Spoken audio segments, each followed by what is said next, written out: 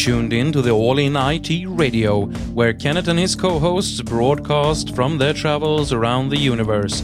Listen to them discuss anything and everything related to information technology. We are Swedes, and we talk tech.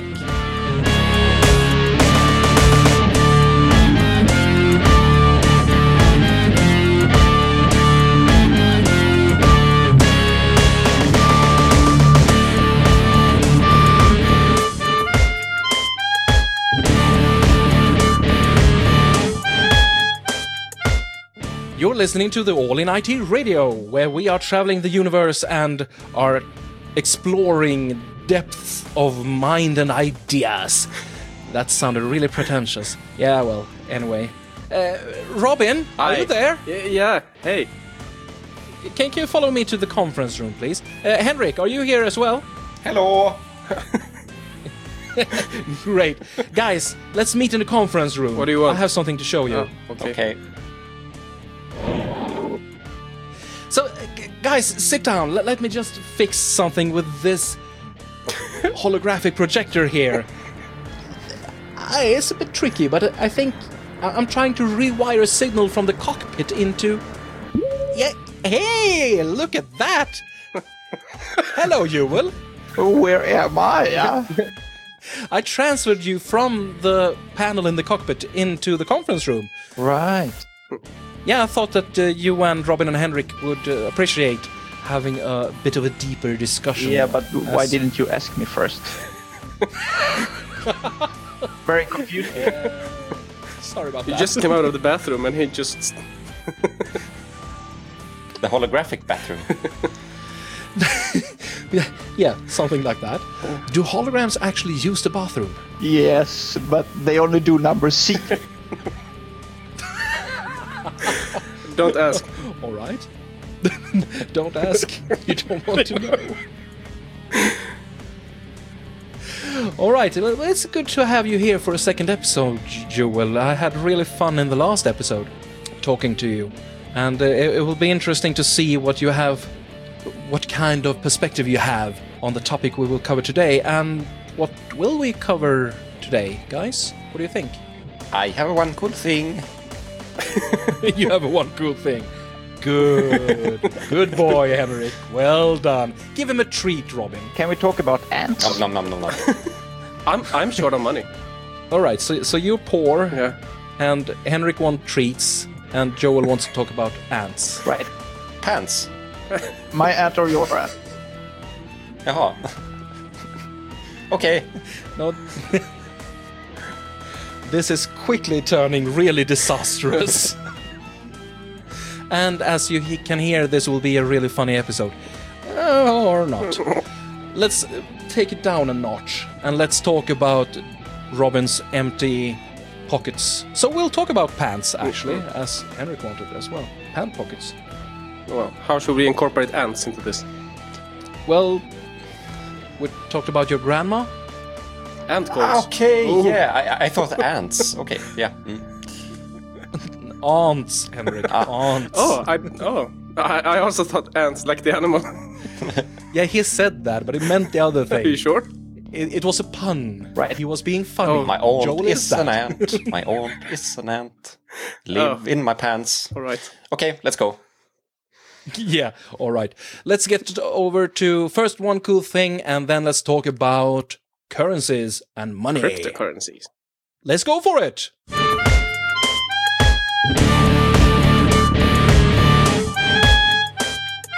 My one cool thing this time is Gravit. And Gravit is a program much like, I guess Adobe Fireworks, for those of you who know what that is. Adobe Fireworks was a program by Adobe, of course, but they discontinued the program, I think, about 1 year ago or 2 years ago. Fireworks is more or less like something like Photoshop or Illustrator, but more aimed towards web design and web mockup and things like that when you design websites. And Gravit is a free, I'm not sure, open source. Let me check that for you. Well, I'm not sure it's open source, but it's free anyway. It's free to download, and they also have a browser version of the program. If you go to hub.gravit.io, you have the page there, and if you just type /browser afterwards, you get the browser version of the program. It's available on Mac, Windows, and Linux as well, I guess. Yes, Linux. And it works more or less like your basic graphics program. As of yet, you can't export anything, sadly. I had a hard time to save my files. But then what use is it? You can save them in their own .gravit format, but you can't export it to any formats that you would like to use, for example, JPEG or PNG. But it's still in early development, and it looks good. And completely useless as of yet. Useless as of yet, but it looks nice and it behaves nice, but it still lacks a few key features. All right, so it's a cool project. Yeah, exactly. Interesting. When would you use this? You personally, I mean. Mostly for stuff like mockups. I mean, most of that stuff I do in Photoshop, and now my time is out. But yeah, for easy mockupping in web projects, I would rather have a program more aimed towards that than Photoshop is. Photoshop isn't really built for that kind of stuff. All right. Splendid. Thank you, Henrik. My cool thing for this episode is Loot Crate. Lootcrate.com. It's a service where you can subscribe to a package with loot, with epic loot.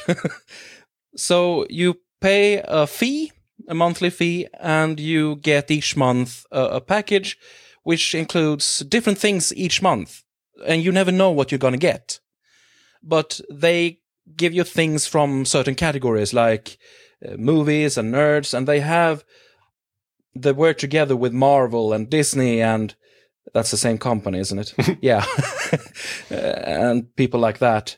Okay. So they have a lot of things from, Nintendo is there, Lego, DC. Most of the cool stuff. Yeah, things that geeks generally are interested in. So you can get socks with Groot on them. Groot from Guardians of the Galaxy. You can get a little Batman doll, perhaps. You can get cool T-shirts. Groot is a person. Pardon? Groot is a person. He's a tree. Okay. I thought it was something like Vegemite or something. I never heard about it. Quite close, yeah.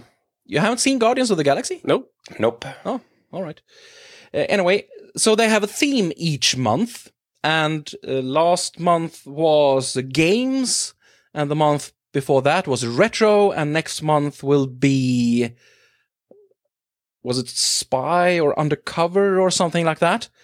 So they choose stuff in that category and try to mix it up a bit so that you get a lot of different things. And my reasoning was that you could at least get this, and if you receive stuff that you don't like, which is always possible, it makes great presents. And I will include in the show notes a special link, so if you want to sign up for Loot Crate, and another thing, there are a lot of different services like Loot Crate, but Loot Crate is one of the few who actually delivers to Sweden. It takes a long time to get here, but they deliver here, so it's one of the good services. You pay about 250 kronor per month. Okay. For this service, and you get stuff worth a lot more than that. It says about $30 on their webpage. Is it? Yeah. A lot more shipping if you want it to Sweden? No, shipping and handling included. Okay, in the same price on the website? Absolutely, yes. Okay. $30, that's it. And that price lowers if you order for more months in a row and such. Okay. Yeah, it's a good thing. And it's quite cool. And, as I said, follow that link because I get some bonuses if you subscribe from my account. So use that link if you're going to try it, please.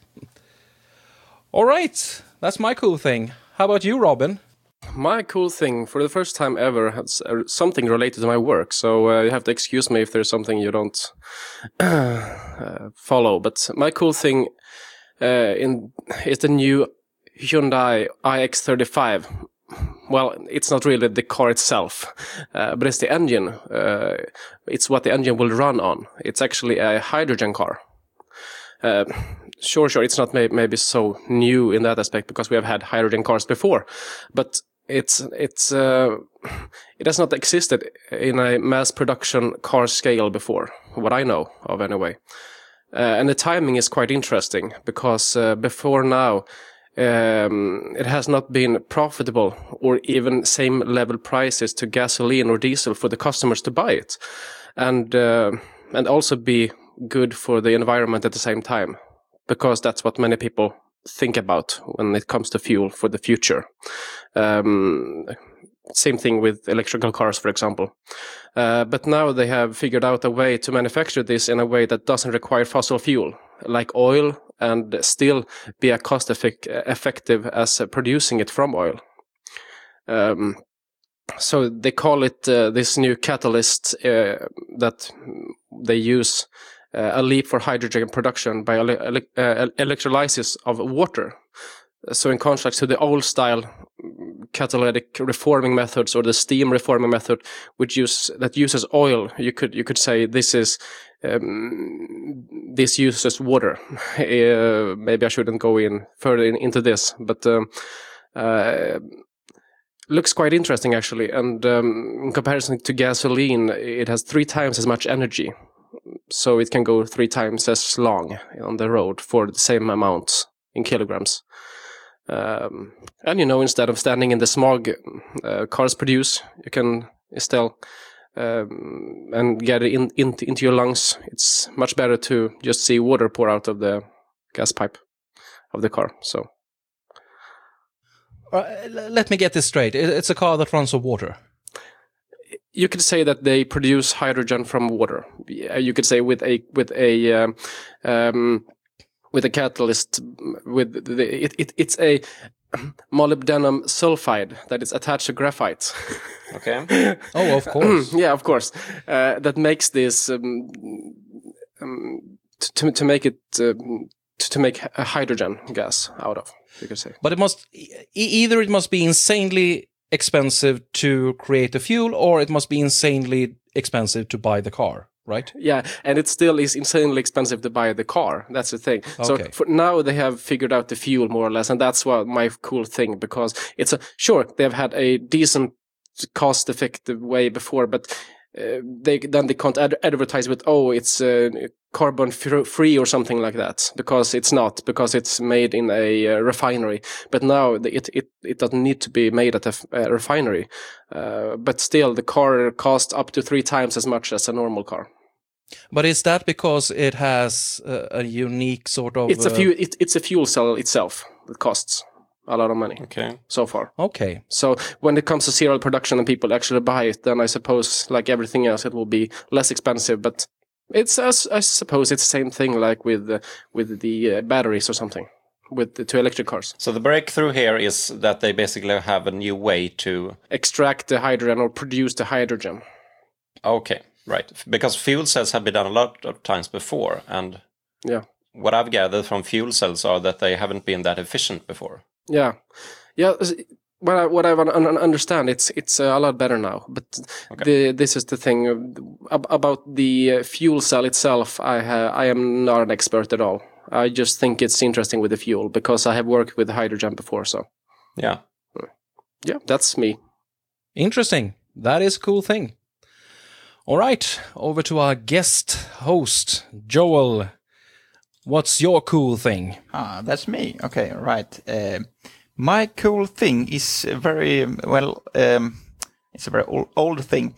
I would like to talk about the computer program or algorithm that Bruce Buena de Mosquita made in the 70s. Actually, in 1977, the State Department of India called him to get his opinion of the upcoming elections in India. He said that give me 2 days, and he took all the data he had, poured it into his computer, let the algorithm do its thing, and he forecasted that some Singh would be prime minister. He anticipated the deputy prime minister, and that Indira Gandhi would be minister without portfolio. He also anticipated that this government would last 2 to 3 months, then collapse. It wouldn't be possible to form a new government. There has to be a new election. All this came true.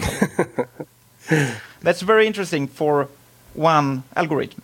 And you can find, I don't know so very much about this, but you can find, if you go to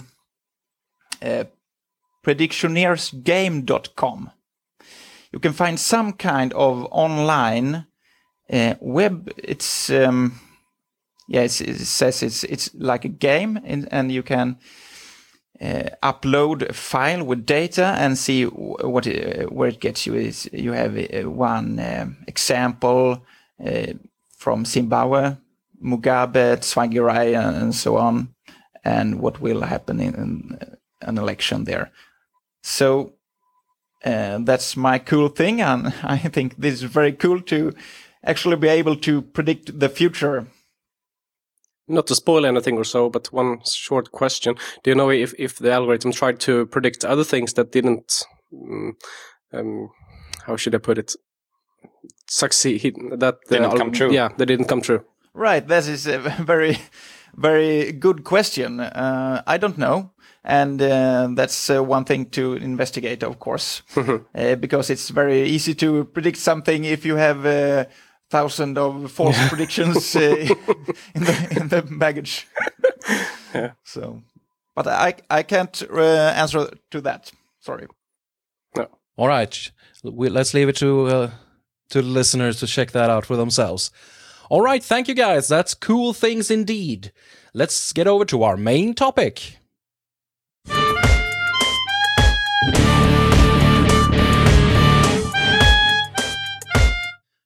We are looking at a bright new future where everything is digital, and if the singularity occurs, even we will be digital, but that's a bit further ahead.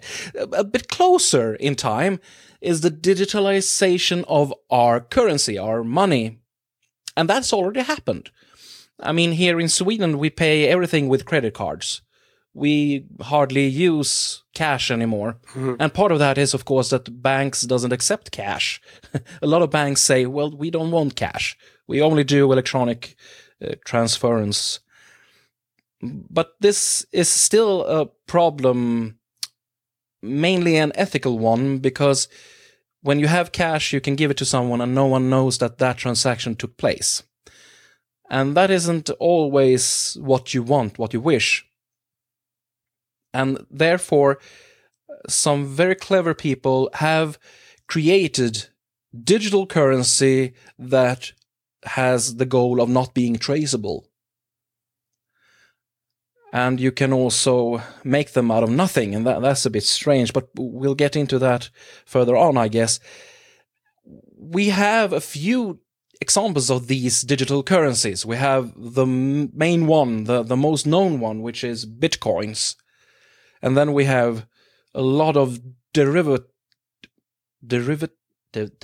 Derivatives. We have a lot of derivatives of that one. Thank you, Joel.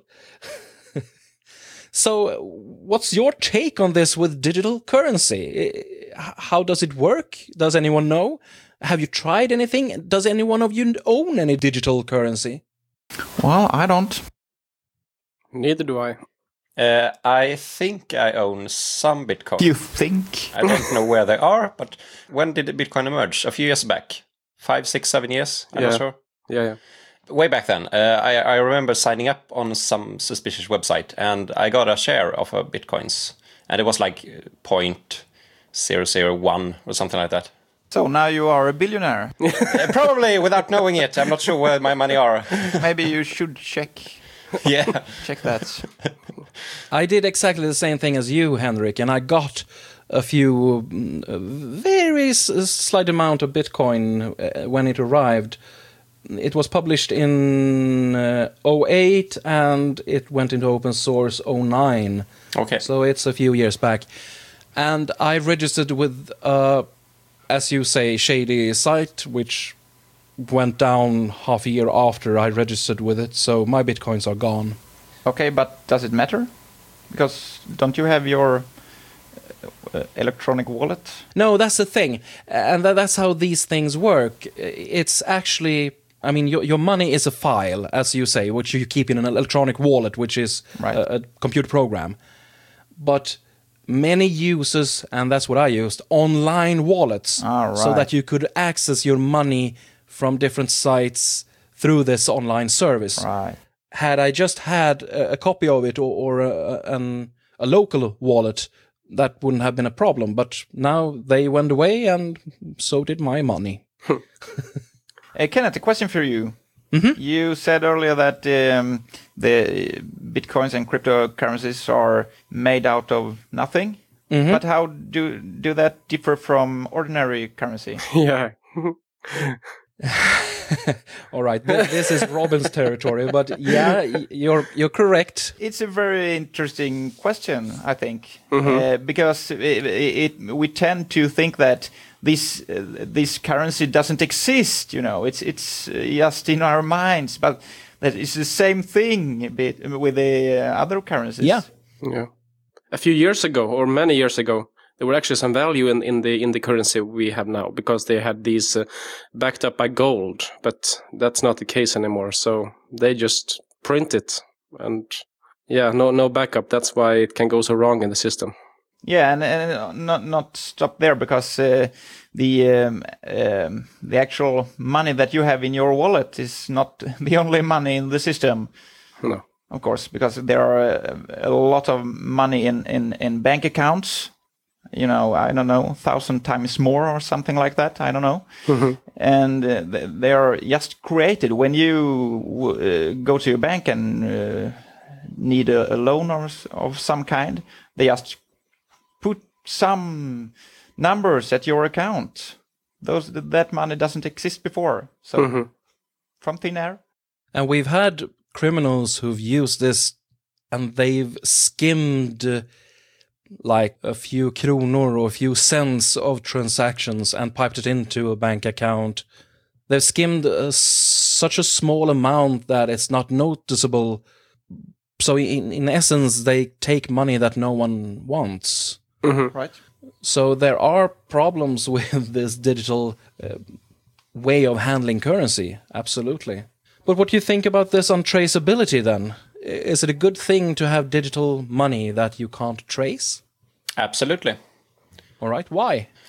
That's the thing with non-digital currency, analog currency. You can make transactions that are untraceable. And in some cases, that's what you want. Yeah, and except for when you're buying drugs or hiring a hitman, when do you want it to be untraceable? Well, I mean, it's more of the principle, I think. Well, it's like you don't want your internet provider or phone provider to store all your GPS data for 10 years. You don't want them to snoop in your email, even if you do legal things only. I mean, it's more of the principle, at least in aspect of, or in regards to that you don't know what government you will have in 5 or 10 years. Things can change, and it's not always that the people who sit on the information want your best, or have your best intentions in mind. And I think the same can go for the history of your transactions of money. Yeah, I don't know how many of you have actually seen this, but if you open your internet bank in Sweden nowadays, you have this form you need to fill out, because you need to show the transactions, you need to show where you get your money from and your personal information, because it's a transaction of information between the US and the European Union. In that case, so United States can find tax avoiders, I think, and other people. So you give away a lot of information about yourself without even knowing it. Yeah. And if we use the Swedish currency, for example, kronor, we don't own that money. It's actually owned by the state. But who owns bitcoins? No one, Yeah.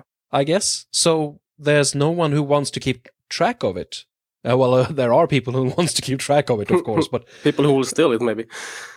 yeah, true, that as well. And we've had quite a few large headlines about bitcoins being hacked, cracked, and stolen. Yeah, we had one in 2003, I think, where 96,000 bitcoins just disappeared, and it was worth 700 million kroner at that time. So it's a lot of money, and people have talked before that bitcoins should be very, very safe, but in this case, it wasn't. And isn't that a main disadvantage because you do not have the third party, the bank, to guarantee your account? Because my account in my bank is connected to me as a person, but it's my Bitcoin wallet is not.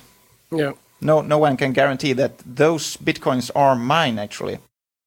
No, in the same way that no one can guarantee that the 100 kronor bill that is in your wallet is yours. Mm. Or at least they can't guarantee the value of it. Yeah. I mean, it's like you don't want to get an insurance if you can't have someone to actually back up that insurance. But what I mean is, if you, for instance, make a bank transfer in the wrong way or something, you can have the bank to reverse it. Because if I can prove that this was a mistake or something like that, or if someone have skimmed your credit card, the bank would compensate you for it. Yeah. Because as a provider of the service, they are guaranteed the functionality of it and guarantee that the money on this account is yours. Yeah. Question, or what power does a third party, like, say, PayPal or, for example, Klarna, which we have in Sweden, which you often use when you do transactions online, just to have a third party who can repay you if something doesn't go right with the trade. What power do they have over, just what the bank have, where you actually have your money? I'm not that into that. I'm not either. I'm not sure they have that much responsibility, right? The thing with PayPal and Klarna is that they stand as a guarantee in case of a transaction, right? So if you are going to buy something from me, you pay them, and I send you my thing, and then I get the money. And they should be able to do that with bitcoins as well as any other currency, actually. I don't think they do it, but they could. The thing is, a lot of countries, they see bitcoins as property or an asset and not a currency. For example, Australia see it like that, and I think even European Union does that. So it depends a little bit. And they don't see it as a currency yet. But California made that change, didn't they? I'm not sure. Maybe. I think they opened up for Bitcoin. Yeah, I have an article here. You think? Yeah, California governor signs bill legalizing bitcoins and other digital currencies, and that was the thing in California. If I remember correctly, even coupons that you cut out of your the spam you get in through your door weren't legal as if they were traded like they were worth something. All right. So they had quite a strange set of laws there, but to legalize that and legalize, bonus cards and such, they changed the laws, and in that change they also legalized bitcoins to be counted as not only property but as money, as a currency. One interesting thing I think one should mention when it comes a huge difference between these kind of coins, doesn't matter if it's bitcoins or if it's dark coins or Doge coins or any of these different ones. They have a cap. They have a unit cap. True. Like, for example, the US dollar or the Swedish kroner, you can print as many as you like. It's unlimited. But for example, Bitcoin, I think it's 21 million. That's the cap. When it comes up to that, they cannot mine anymore. They cannot create anymore. So then you need to do with what you have. And we are up to, if I looked at statistics right, I think we're up to 14 million now. And if the trend continues like that, they will be run out in 4 years maybe, or something like that. 4 years? Yeah. Okay, I thought it was a long time in the future, like 2040. Yeah, maybe the trend goes like this. It's like maybe the trend won't go up as steep anymore, because now it's 14 million right now. But isn't it set in the algorithm that the proof of work will be harder and harder? Yeah. In a way that the mining will be like linear. You won't get as much for each time you mine. Yeah. Right. So that shouldn't it be linear up to 21 million? Yeah, I suppose. But if I'm not that good at this, so Could you just explain to me what mining actually entails? What is mining? How do you create bitcoins out of thin air? Right.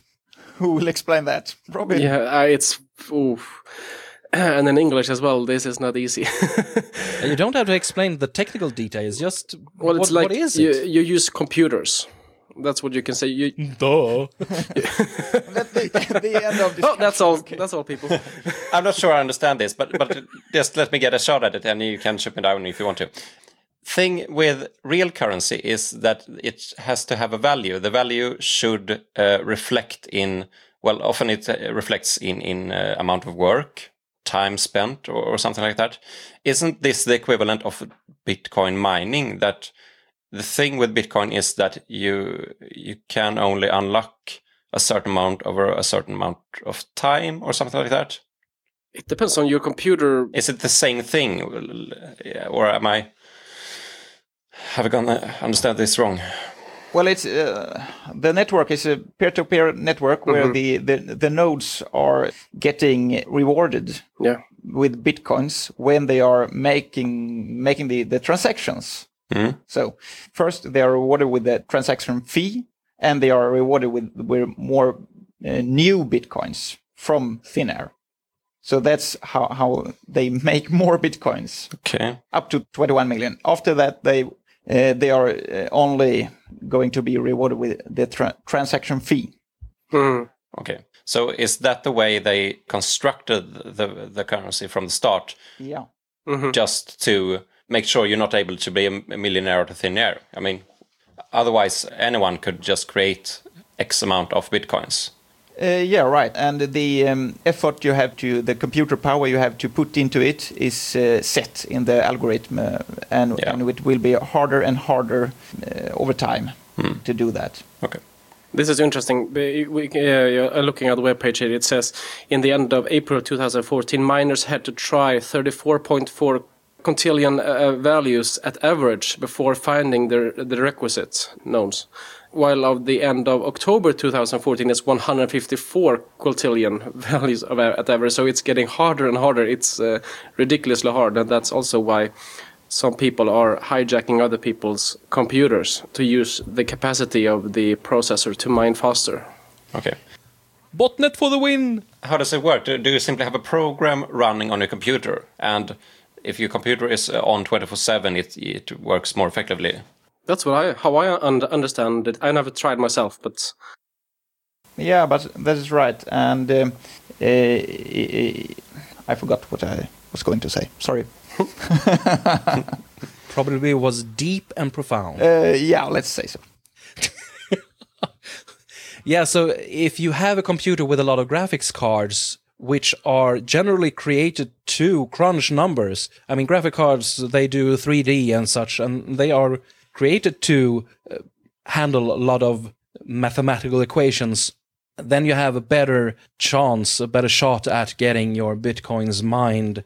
And in the early days, people used PlayStation 3, was it?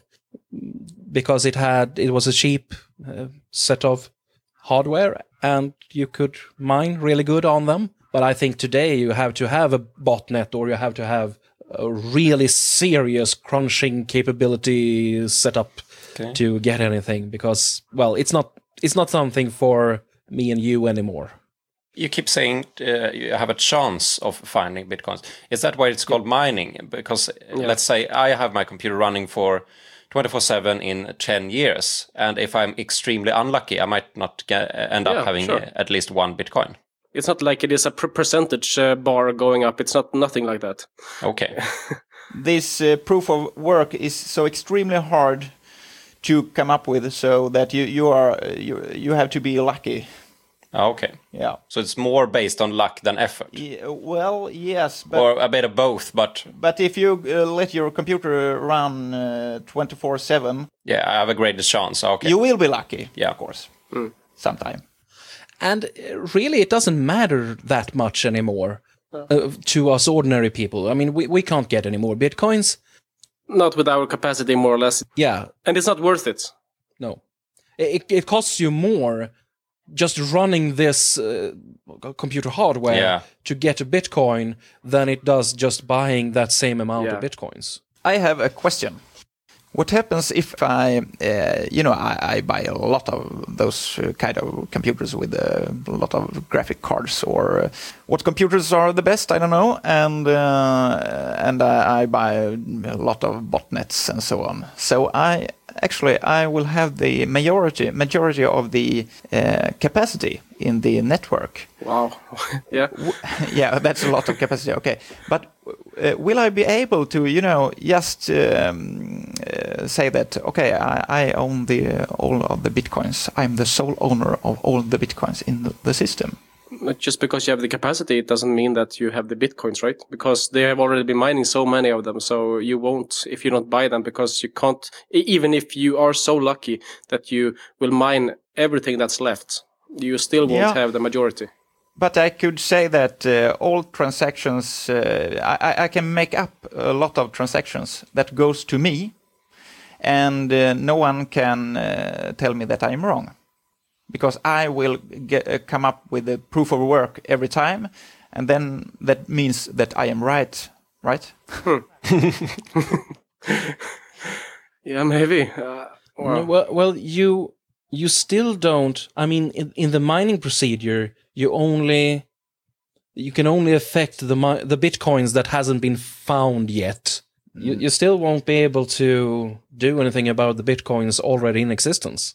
No, well, you could, because actually, if I am going to make a transaction to you, and I use the same Bitcoin to use another transaction, the network will see that, and only one will be recognized, right? And the other will be forgotten. Okay. So false transaction would be forgotten because most of the nodes won't accept it. But what if most of the nodes accept that false transaction? My nodes. That's interesting. Yeah, sure, in theory, if that's exactly how it works and there's no other fail-safes in place, which I don't know of, then you could actually do that. The way it works is that the longest proof of work will be recognized, not the other ones. So if you are lucky with one proof of work and that was a false transaction, it probably won't be accepted anyway, because there will be a longer proof of work. And maybe after, if you spend one Bitcoin and then you try to spend it once more, meanwhile there has been another set of transactions, so you have actually to come up with a lot of proofs of work, right? So you have to put a lot of computer power just to make one false transaction. So that's it's better to mine. You earn more bitcoins in the mining, but if I have the more than 50% of the power, I could do anything. But that won't happen. No, that won't happen. Okay. Yeah, probably not. As you say, the blockchain, which is what you're talking about, is a public, I'm reading off Wikipedia now, a public ledger that records Bitcoin transactions, and it's non-centralized. So if you can fool, or if you can control enough blockchain nodes, you should be able to fool the system. Yeah, all right. Just a thought. Yeah. Are we going to try? And one other thing, we have touched this subject before, but it's this currency. It's not inflationary, because the problem with usual currency is that if the government, they can print as much as they want, and for example, if there are not enough Swedish kronor in Sweden for the Riksbanken, the Federal Reserve, Swedish Federal Reserve Central Bank. To pay the national debt, then they just print more, and this will make your money less worth, and this won't happen with this. So it will be a different kinds of society if this gets ground, because then you won't have this high salary increases in the same way as we do now, for example. Yeah, but is that a good or bad thing? It depends on what society you want to live in, I suppose. Well, because inflation. I'm not sure yet. Is it only the mining procedure that is a reflection of the value of the Bitcoin? No. Because, well, let's say I want to buy a phone over the internet, and it cost 1 Bitcoin 10 years ago. Will it still cost 1 Bitcoin 10 years later? No. Or what affects the value? That is a main problem with the Bitcoin right now, because the volatility, it's called, I think. The fluctuations are very high. You know, it goes up and down very quickly. Yeah. Okay. And I think a lot of users, they use Bitcoins not in order to buy something.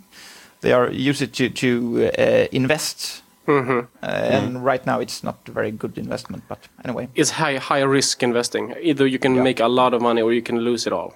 Right. Okay. It's a little bit like stocks. But this is, now you're talking about the relative value of a Bitcoin in relation to the US dollars or the Swedish kroner. And that changes, of course. Okay. So, and that relative value, that's just, I don't really know what affects that. I don't know what affects that between ordinary values as well. I know the dollar is low or the dollar is high in relationship to the Swedish kroner, but so who knows and why? Yeah. But the same thing is true with Bitcoins, but since Bitcoin is a young currency, it's more susceptible to things like what you mentioned, Robin, people who try to invest like stockbrokers. They buy a lot of Bitcoins now and hopefully it will increase in value. And it peaked and it went down and it crashed and it peaked again. And we haven't seen the end of it. And it's not a stable currency yet. No. And it won't be until people accept it, I suppose. Or if it's completely dead. And I suppose, sure, because there are 21 million of them, the prices won't be on stuff. If this will be general accepted, and that's a currency we use, that's just imagine, then it will be a little bit like trade. I suppose we can't produce more. So, for example, maybe 2 fishes will be equal to 0.003 bitcoins, and then for some reason there are not many fishes anymore, or people really want it, then it will increase in prices, even though there are no more bitcoins. Yeah, if you and understand what I it's mean. not like it's unusable now. You just don't want to keep your savings account in bitcoins. Preferably not. I mean, if you want to do a transaction with bitcoins, it's not a problem. You buy a certain amount of bitcoins at the nominal value that day or that hour even, and you transfer them to the person you're going to pay, and he can then transfer them back. He can sell his bitcoins if he wants to and get cold hard cash out. So then you're not really bothered by this going up and down in value because, well, it doesn't fluctuate that much over an hour. So it's still usable, and in that way it's untraceable. So it's money laundering, actually. Yeah. Hey, this is nice. And it's actually, I think it's 1 or 2 ATMs in Sweden, right, that you can use for... You actually have a Bitcoin bankomat, as they call it. And it's a company called Safello, who's trying to create a Swedish Bitcoin bank. And they have a debit card as well. No, that's not them. That's Xapo, who has a Bitcoin debit card. So you can go into any ordinary store and pay with your bitcoins. Yeah, and instead of having them on the bank or your electronic wallet, you can have them in your storage instead if you want, by paper. That's also possible by this ATM. So we've been talking a lot of bitcoins, but what about the other cryptocurrencies? What's the main advantages and disadvantages of them? What's the differences? I would like to know that. Robin, do you know? I suppose they are more or less the same, right? It's just another currency. It's like the US dollar and the euro or something like that. Yeah. You have, I think the biggest ones, except for Bitcoin, I think it's Litecoin and Dogecoin. Dogecoin, for example. But what's the difference between these? I keep hearing about them, but is it just simply another algorithm for the mining, or? Well, most of them, I think, they are just a rip-off from Bitcoin. Yeah. So they're same algorithm, almost, not exactly. And Bitcoin is open source, so it's not a problem to just fork the code and reuse it under a different name, with tiny changes, of course. Okay. Right, but I've heard that some of them you can't buy using real money. So you have to, I suppose, buy bitcoins first and then exchange to other cryptocurrencies. Or mine them yourself. Yeah, and that's the thing. I mean, we can't have a new currency each. That doesn't mean anything. I mean, if everyone has their own currency, it's just a big problem. And we want a currency that actually has support by some big players, so we can do the transactions from our local currency, unless we have a debit card then, so we can use it all the time. But as I said, you don't want to keep your money in bitcoins. So bitcoins is the one that's most recognized, I guess. Yeah, it is. Definitely, and it's also, if you see all the money that it's put into these digital cryptocurrencies, I think I saw statistics that 80% of the money or something in these cryptocurrencies are just bitcoins. The rest 20%, the other currencies got to get together. So it's a huge difference in the market cap. Okay. And we have others who try to make it more, well, apart from ATMs and such, the Winklevoss twins, the guys who worked with Mark Zuckerberg to create Facebook, they are trying to get a Bitcoin exchange set up with US regulation. That is, they want to make a government-approved, I guess, Bitcoin exchange. So it's not a private little organization, but a big thing. Like it's a real thing run by, or at least under the oversight of the United States government. And they are not alone. Others are trying equally to make Bitcoin more tied in with our ordinary currencies and our ordinary everyday life. But what do the authorities think about cryptocurrencies? I read an article just before we started recording here about the UK, who launched an initiative to explore potential of virtual currencies back in, I guess, late summer last year. And this report was scheduled to be released this autumn. I haven't found it yet, and don't know if you guys have read it. No. But it will be interesting to see what the Treasury of UK thinks about this. But it's actually illegal in many countries. That's the thing, so it's not... Yeah, I read about it. What did it say? Cryptocurrencies are legal in all countries except Iceland. Oh, well, it's since 2014 a lot has happened, so... Okay, because Iceland had a freeze on foreign exchange for a while, since the Lehman Brothers. Yeah. Well, for example, Vietnam or Russia, and it's also illegal and in China they have a very strange way of handling it. They say they have a ban on it in China. Yeah. Regulators in China banned the handle of bitcoins by financial institutions during an extremely fast adoption in early 2014. And in Russia, it's legal with cryptocurrencies, but it's apparently illegal to actually purchase goods with anything else than the Russian ruble. So, in short, it's a mess. Yes. Yeah. And it will still be until it's settled, I think. Yeah, but isn't that the case with everything that's new? It's always a mess the first decades. But will it stay? Yeah, that's the question. Is it here for the long term? The banks won't like it. No one like it. No. Because they take so high fees. Now they want us to stop using paper money, so they can charge us over the cards instead, and they want to keep us there. Yeah, and not only the transaction fee and so on, also the banking system that I was talking about earlier. That when they create money, they need some money to create more and more and more and more and so on. That's they earn money in that way. And if we, let's say, we all start using only bitcoins tomorrow, what will the bank do? They have no business anymore. No. So of course they don't like it because we can trade to each other directly. And also, of course, the authorities who count tax, and they don't know how much money we have. It's not good. I understand if they have some problems with it.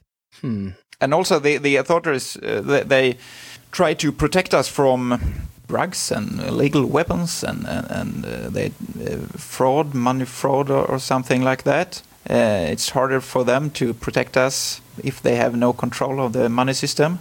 And this is what bitcoins have been really connected with.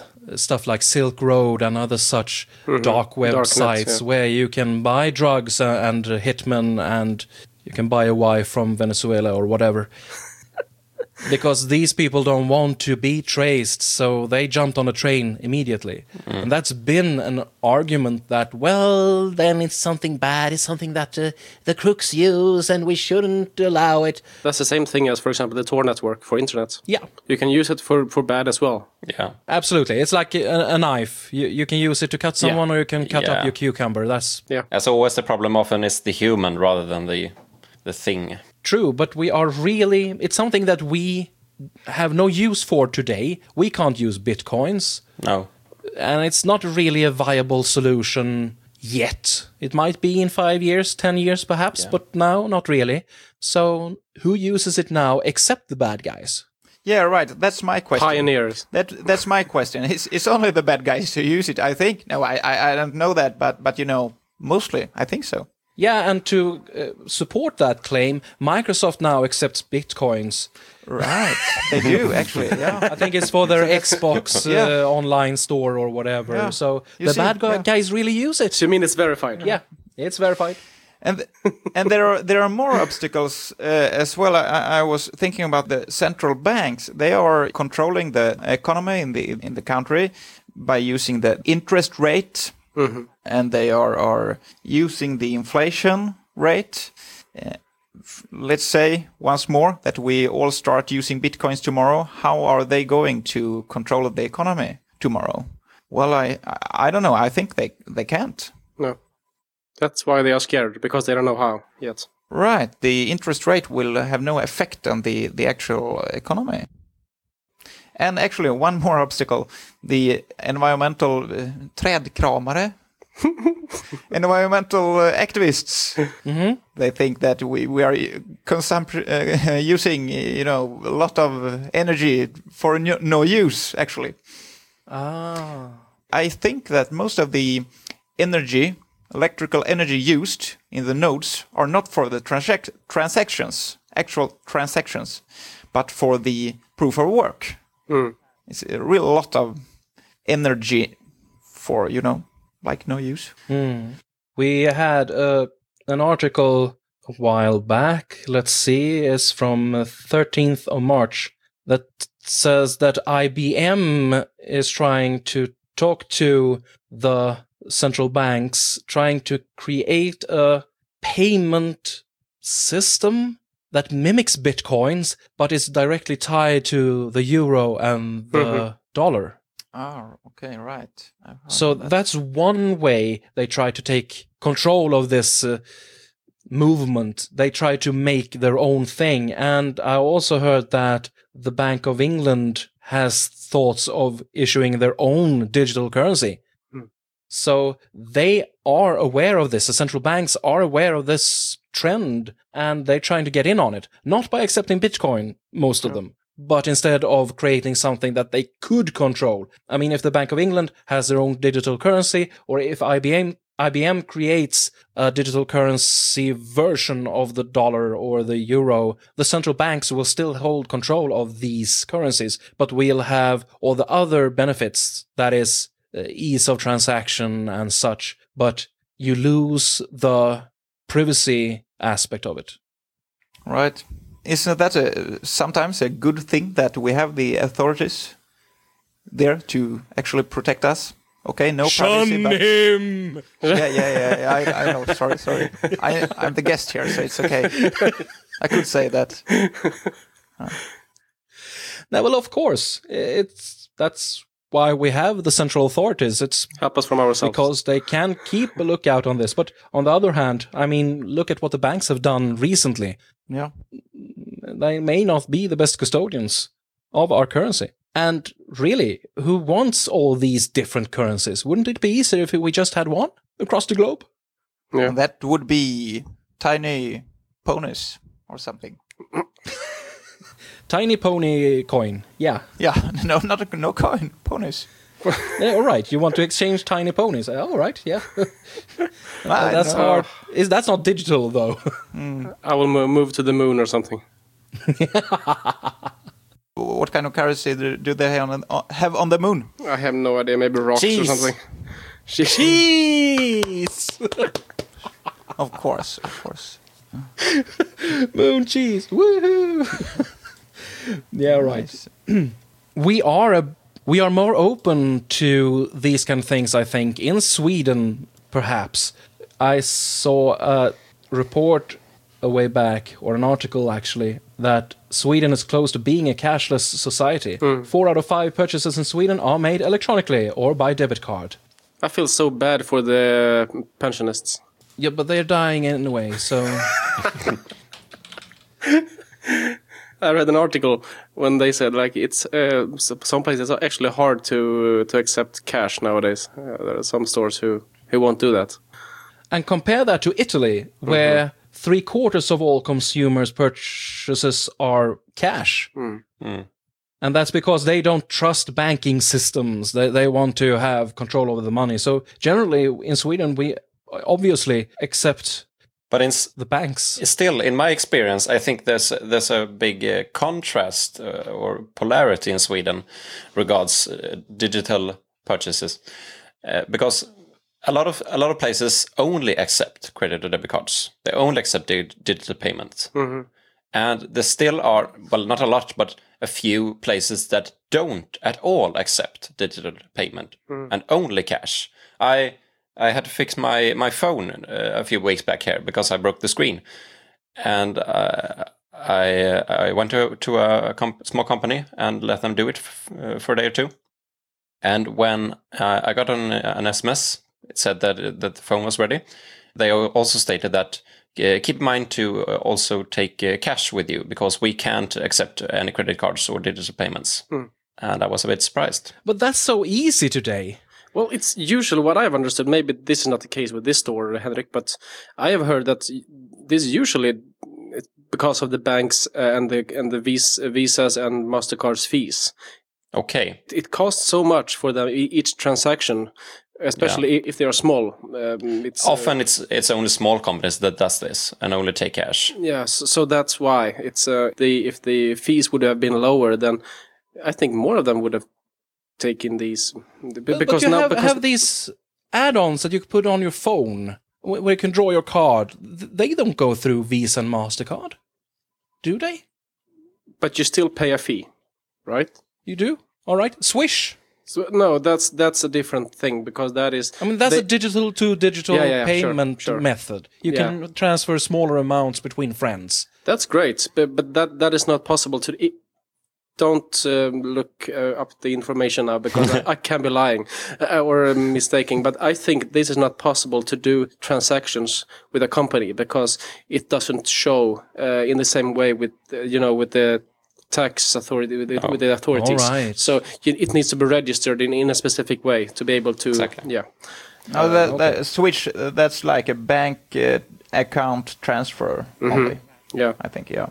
So that's another thing. Swish, I think it's owned, or even it's a collaboration by the Swedish banks. Yeah. True. Yeah.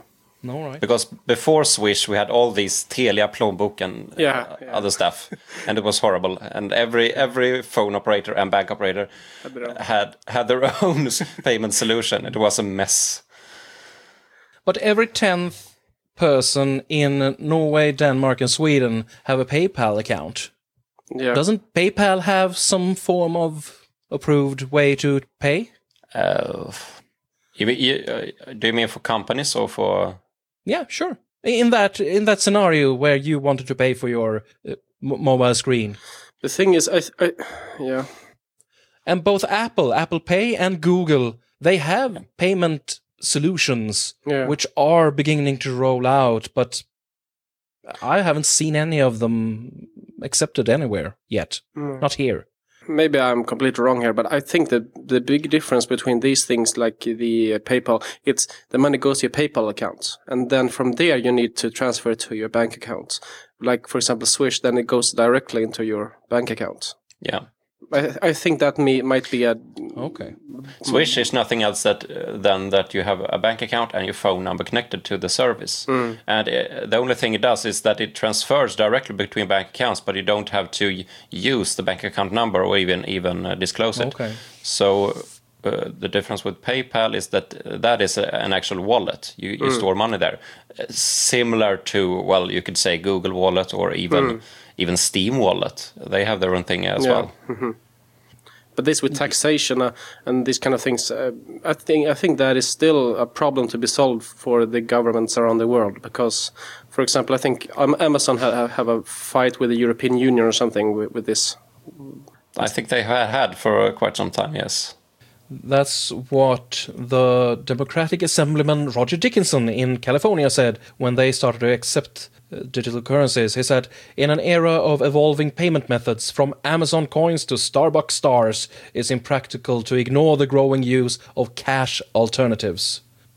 And he has a point. These things are popping up out of the woodworks right now, everywhere, because it is a problem. I mean, we've had it quite easy here in the Nordic countries compared to the United States. I mean, we have chip and pin. So we put our card in and we enter our PIN, and that's all right. But over there, they have to leave their card and they get an receipt and have to sign. And yeah, it's very insecure. So they've lagged behind regarding these form of digital payments. So I guess that Apple Pay and Google Wallet and such alternatives have it easier over in the States, where they don't have any good digital alternatives from beforehand. But will Bitcoin be a part of that? What do you think? Will we see Bitcoin on credit cards and debit cards in the future? No. No, I don't think so. I think that the banks or the governments or whoever will, when they see that this will build up, if it does, then they will find their own variant, as someone of you said, and then they will force it out to the public. A little bit like what Apple does with their technology and what they do. Yeah, it's hard to see our banks starting to accept Bitcoins. So you're a Dogecoin fan? That's the new thing. I think most of the cryptocurrencies that are available right now won't be any of the big players later on. I think we are still very early in this adoption, actually. And even then, I don't think that any of the digital cryptocurrencies will be the dominant or major player in currencies or exchange over the world. I think we'll be a part of it. Like we said, that cash provides some pros and cons over digital payments. Of course, but I think the same can be said for digital cryptocurrencies. They aren't better in every aspect than what we have currently. But I have to say, I would like the pensionists nowadays to still use their cash until they die. You know why? Because you will have to be support otherwise? No, because that is the worst thing that can happen. Is standing behind an old person in the line when you buy groceries and wait for 10 minutes for them to try to understand how their card work. No. The worst thing is standing behind one of these old relics as they open their bag and try to find, I don't know, 150 kronor in coins. That still And they takes pick less up time. one at a time. It still takes less time. Oh, all right. Yeah, and it's harder to find bitcoins. So. Because they don't know which way they should put the card into the reader, first of all. And then after that, they need to ask for help to put in the PIN code and how to do it. So, Yeah. Do you remember the cash cards? Cash cards. Yeah, Yeah. right. That So was a that's- thing. you're right. Yeah, that was a thing for 3 years or something. Yeah. They installed all these machines where you could charge it with cash, but it wasn't cash, so I don't know.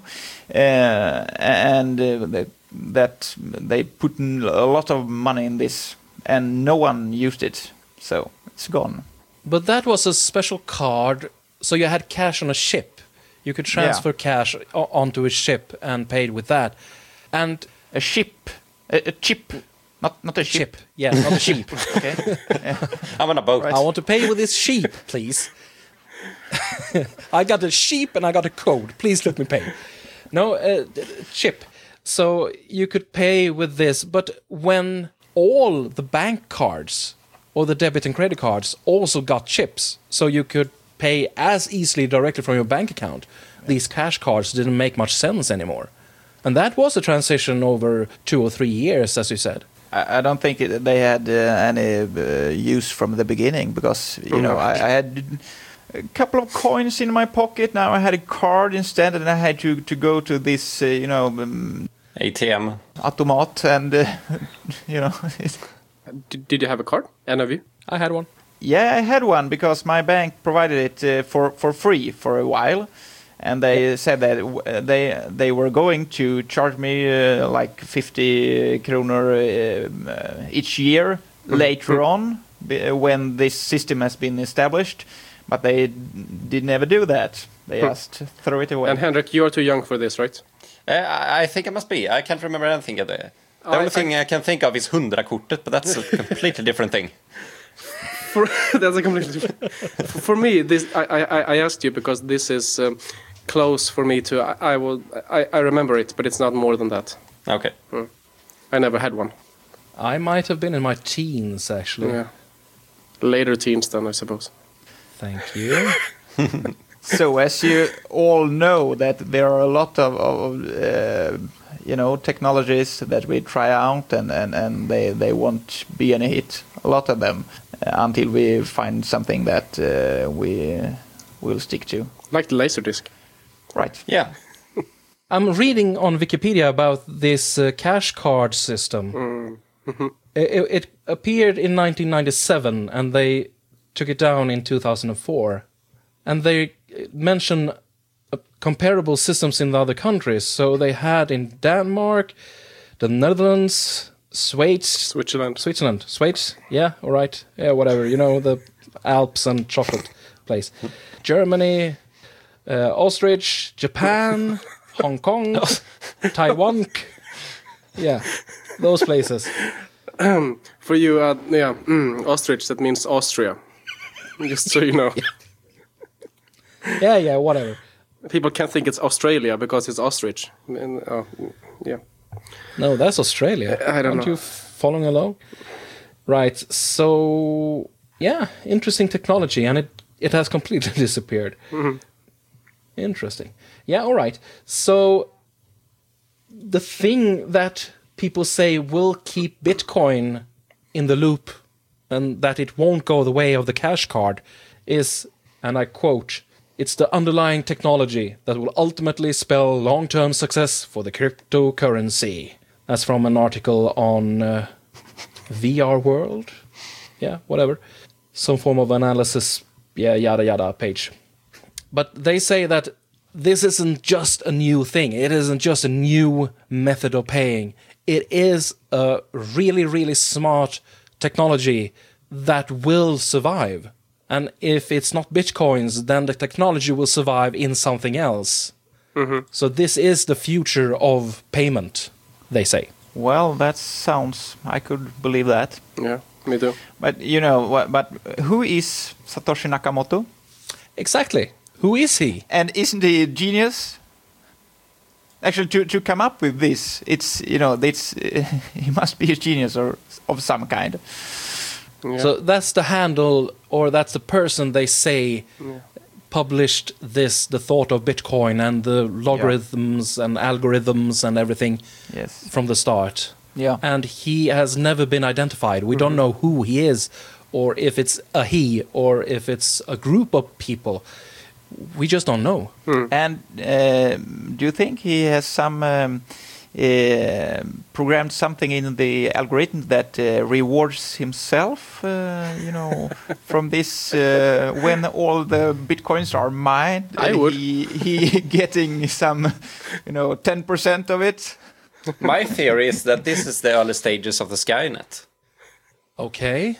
So the Bitcoin, no, of course not. Dogecoin will gain sentience and start killing people off. Something like that. I haven't completely thought this theory through, but I'm getting there. But actually, the other cryptocurrencies, aren't they, some of them, aren't they started just to the founder should earn some money on it in that aspect? Yeah, and in the beginning, it's really easy to mine Bitcoins or whatever. Course, so he probably has quite a lot. Yeah, absolutely. Yeah. Or they, whatever it is. Or it. It. Yeah, of course, if we go the Skynet route. No, I think it is an ostrich. Oh, an ostrich. All right. Yeah, sure. All right. So will any of you get some Bitcoins or any cryptocurrency in the future? In the next 2 years? What do you think? Henrik? I'll try to find my Bitcoins. They are somewhere. Why should he buy even more when he can't find the one he already got? Fair enough. Robin? I've been thinking about buying a little bit just for fun to see what happens. Not a lot of money, just a tiny bit, just to see. But maybe I will do it in a couple of years' time. Maybe. I think so. All right. You will?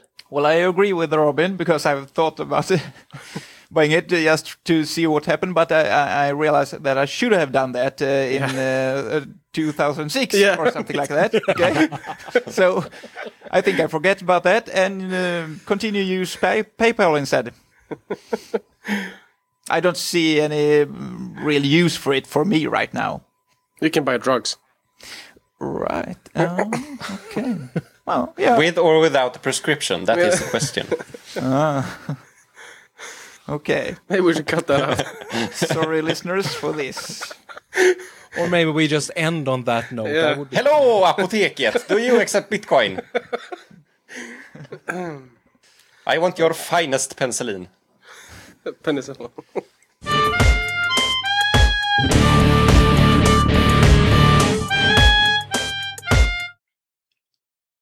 So that was a really interesting discussion this time as well, guys. To delve into the cryptocurrencies of the world and see what's wrong and how it should be. Of course, we always have the solutions to everything. And if you, dear listener, because we have one, I guess, if you want to give us some feedback, you're welcome to go to our webpage, aiit.se/radio, and in the right-hand corner you can press a button and record a message for us, which we can play on the show. And you can always mail us your thoughts, show@aiit.se. We welcome that. You can reach us on Twitter, Identica, and all those places, at Altinomiti, ALLTINOMIT, or Google+. We have some URL for that as well. Whatever, you can find us there. And Robin, if people want to tell you once again how exceptionally right and perceptive you are, of course, how do they get in touch with you?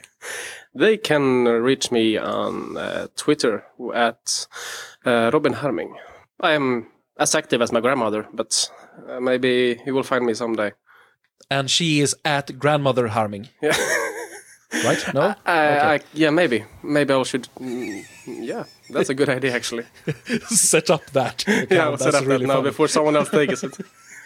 It will be valuable in the future. Grandma Harming. All right.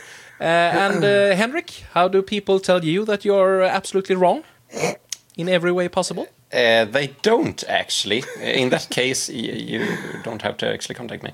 If you want to tell me how lovely I am, you can do that by Twitter by reaching out to me with my handle @warpfuzz, WARPFUZ. Splendid. And Joel, our esteemed colleague and guest co-host, how do people get in touch with you? Well, I think our challenge are still on. That Right. means that if someone find me, they are welcome to contact me. And that's a splendid challenge. Can I help them? No. Okay. No cheating, Robin. All right. And we can let that be another thing for our listeners. If you want to reach Joel, you can ask Robin and he will help you cheat. Yeah. So what music did we listen to today, Henrik? Wait a second. Here we have it, yes. The music we listened to today was called J.D, capitals, by Unitan. He's Japanese. And it was lovely. Thank you very much. It's released under Creative Commons license CC by BY-SA 3.0. Or is it 4.0 now? I'm not sure. 3.0, and you can find it on Jamendo if you want to download it. And there will be links in the show notes, as per usual. All right, guys, let's continue our travel through the universe and leave this swamp of money, all right? Are you with me? All right. No. I want to go home. Thank you once again, Joel. Let's move on. Bye-bye. Bye.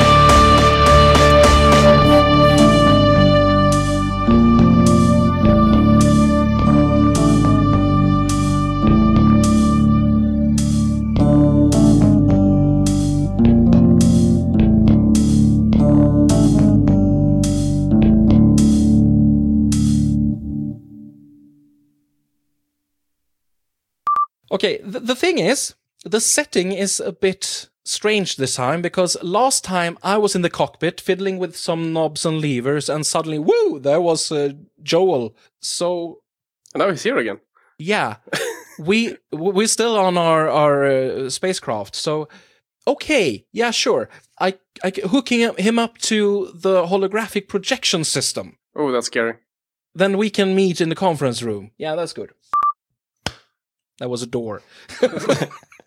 Flurpy bonk. Guys, sit down. Let me just fix something with this holographic projector here. It's a bit tricky, but I think I'm trying to rewire a signal from the cockpit into... Yeah. Hey, look at that. Hello, Joel. Let's go for it. Robin, you froze there for me a bit. Sorry. Hello. Yeah, great. You're moving again. You're better when you move. Okay. I like to move it. Hush. Flurp.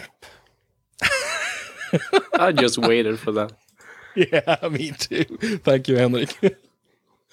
All right, so our main topic is, whatever. All right. Whatever, coins. Money and stuff. Yeah, something. Like the Laserdisc. Right. Yeah. And Betamax. Betamax. But wasn't there 3 big video competitioners? VHS, Betamax, and I think there was one more. Gone with time. And I actually wanted to share my ever-loving hate for PayPal, but we'll keep that for another episode, I guess. We can do that together, though. This is running a bit long. One whole episode of just about PayPal? No, I don't know. We'll do a shorter segment. Kenneth hates or something. Kenneth hates on stuff. All right. But we have cut there. That's the main segment, and it's perfect. We end on Robin wanting to buy drugs. And perfect. That's wonderful. That's what you want for every episode. Yeah, absolutely. Any way to... sure. All right.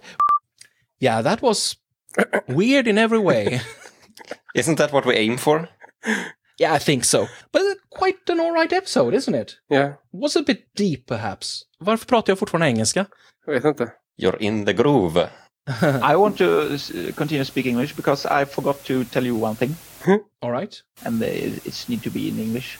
All right, Very sad that I forgot this. Because I found the talking about prime minister earlier. Do you know the definition of a prime minister? No? Well, I found it on Wikipedia. There are actually an infinite number of prime ministers, but the definition is that it has no positive advisors other than one and itself. Okay? What is he talking about? I don't understand anything. I thought it was funny.